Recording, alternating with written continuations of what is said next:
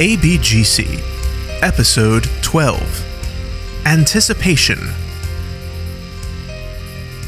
Scene: locker room. Early morning. The locker room and shower area are filled with the sounds of running water. Tara is standing in front of a large mirror in the area between the lockers and the showers.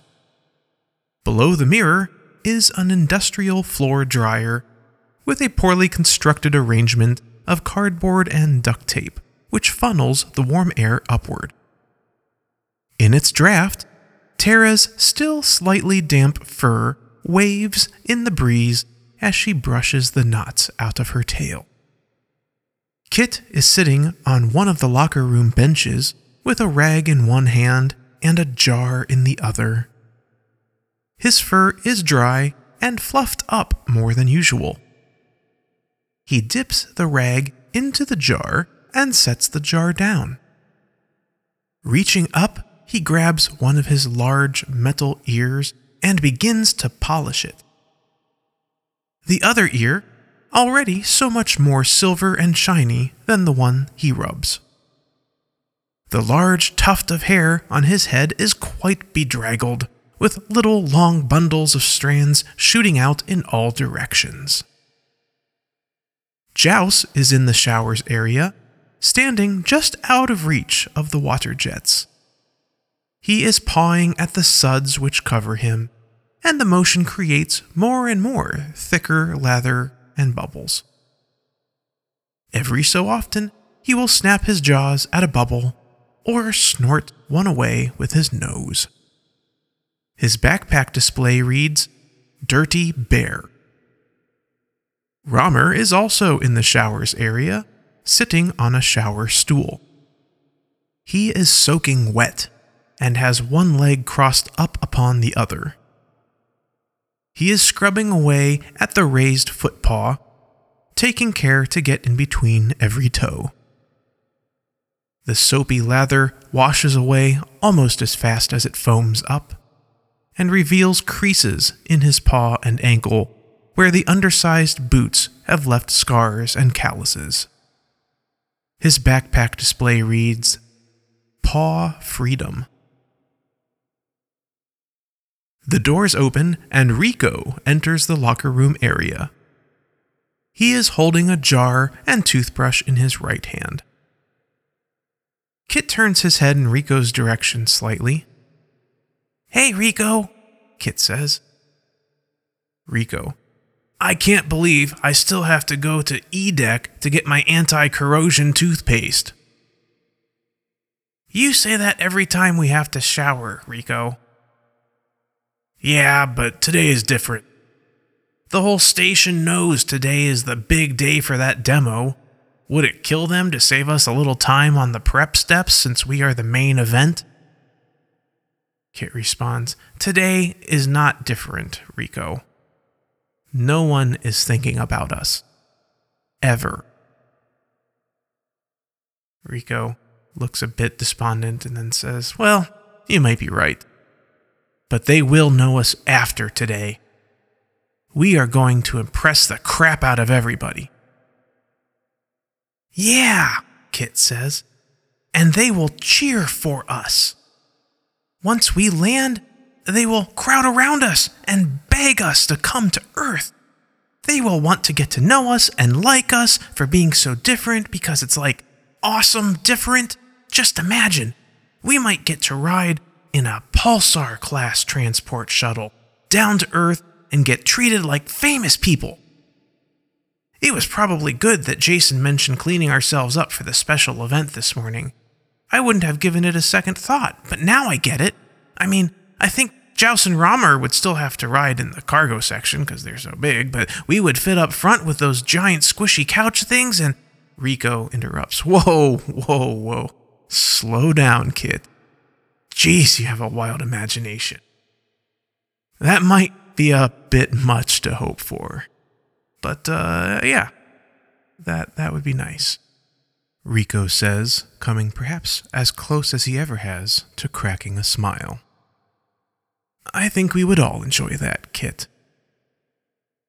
Rico walks over to a locker and opens it. He places the jar and toothbrush on the locker shelf and begins to disrobe from his drab beige jumpsuit and boots. Rico grabs a yellow trash bag from his locker and places it over his head. The bag has been torn, stretched, and patched with duct tape to form a shower cap that covers the openings in his skull. He reaches into his locker once more and pulls out a spring clamp and a magnet. He squeezes the spring clamp so it opens and places it on the left ear section of the bag, holding it in place. He raises the magnet to the right side of his skull. The magnet is quickly attracted to the metal cooling rig inside and sounds off with a solid clank noise. Rico turns and walks toward the showers. Scene: Morik's office. Morik is sitting at his desk speaking into the videophone. There is a steaming cup of coffee on his desk. Morik is dressed in a fancy uniform, looking polished and dapper. The white and gold outfit brightens the room, despite having a bluish hue from the videophone's screen. Morik speaks. Yes, General. All shuttles are on time. The main mess is decorated. The pamphlet displays are all uploaded with the presentation and laid at each seat at every table, and the cook promises there will be a surprise dessert ready in time. He couldn't get the fresh juice or potatoes. We will have to serve the reconstituted stuff we already have on hand. Fine, Delaney says. Hopefully, they will be too drunk to notice once they hit the open bar. Did you confirm the details of the demo with the mechanic? Yes, Morik says. It will be just as the pamphlet programs outline. There will be 4 different waves of holographic targeting pods. Each wave will increase in quantity by 5 pods each time for a total of 20 pods in wave 4. We have 55 pods in inventory, so there are 5 to spare. The holographic upgrade was actually pretty easy for the mechanic to do. Now those targeting pods will not only register on sensors as enemy ships, but they will look like it to the spectators as well. A bit of silence from Delaney. He then says, And you're sure the pilots are ready? Morik answers, Yes, the bug fix was installed yesterday. That isn't what I meant. Are they on board? Are they going to cooperate? Oh, absolutely, Morik says. They are looking forward to showing off what they can do. They are cleaning up as we speak so they can appear at their very best at the reception. As long as their flying is top-notch, I don't care how they smell, Delaney says. Morik stutters with a response. I don't think that,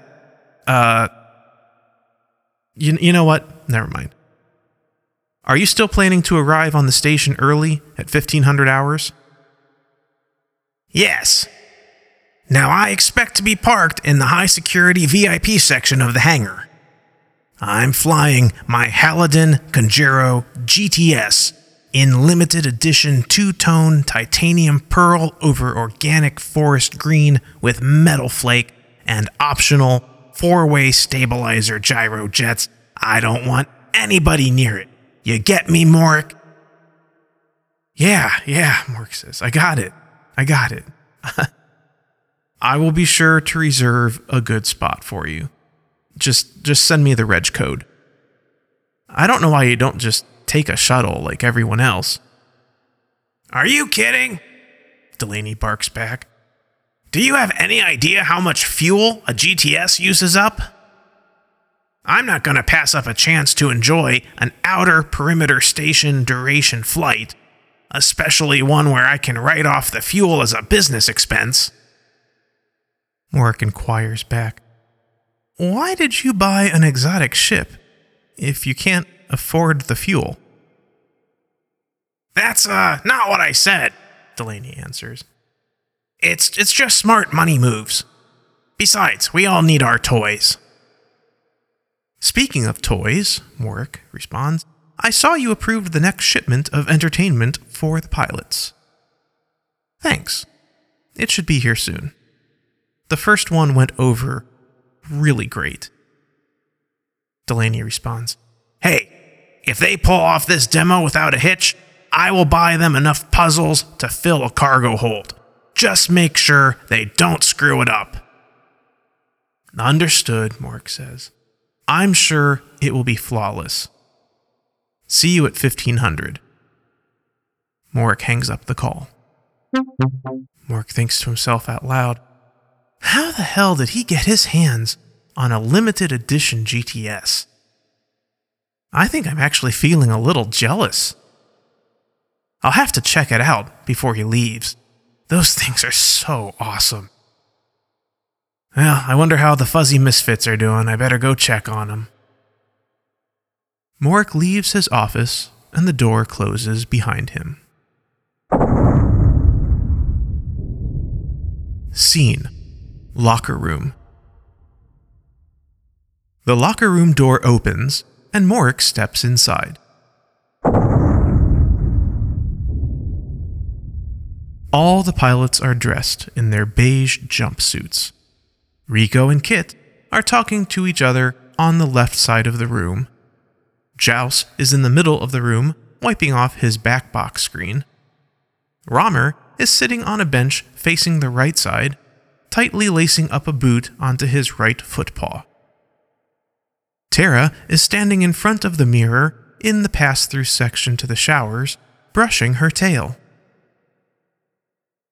Hey everyone, good luck with the demo, Morik says. Thanks, Jason, Kit answers back. We are very excited, and super clean for the meet and greet afterwards. Okay, Morik says, I just wanted to check in. If a problem comes up, or there is something I can do for you, just let me know. Rico, any technical questions about the demo? The flight area restrictions, anything like that? Rico stares at Morik with his typical death stare. Yeah, okay, you got this, Morik says. Of course you've got this. All right.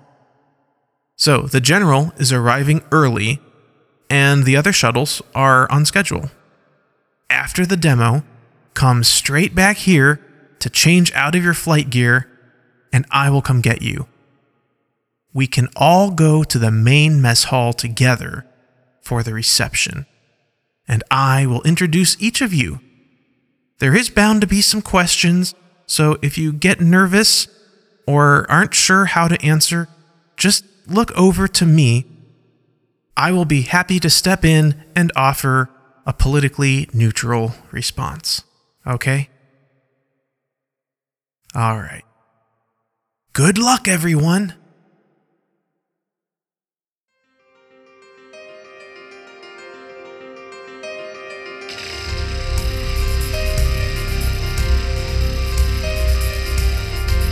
Thanks so much for listening to episode 12. Episode 13 will be the season 1 finale.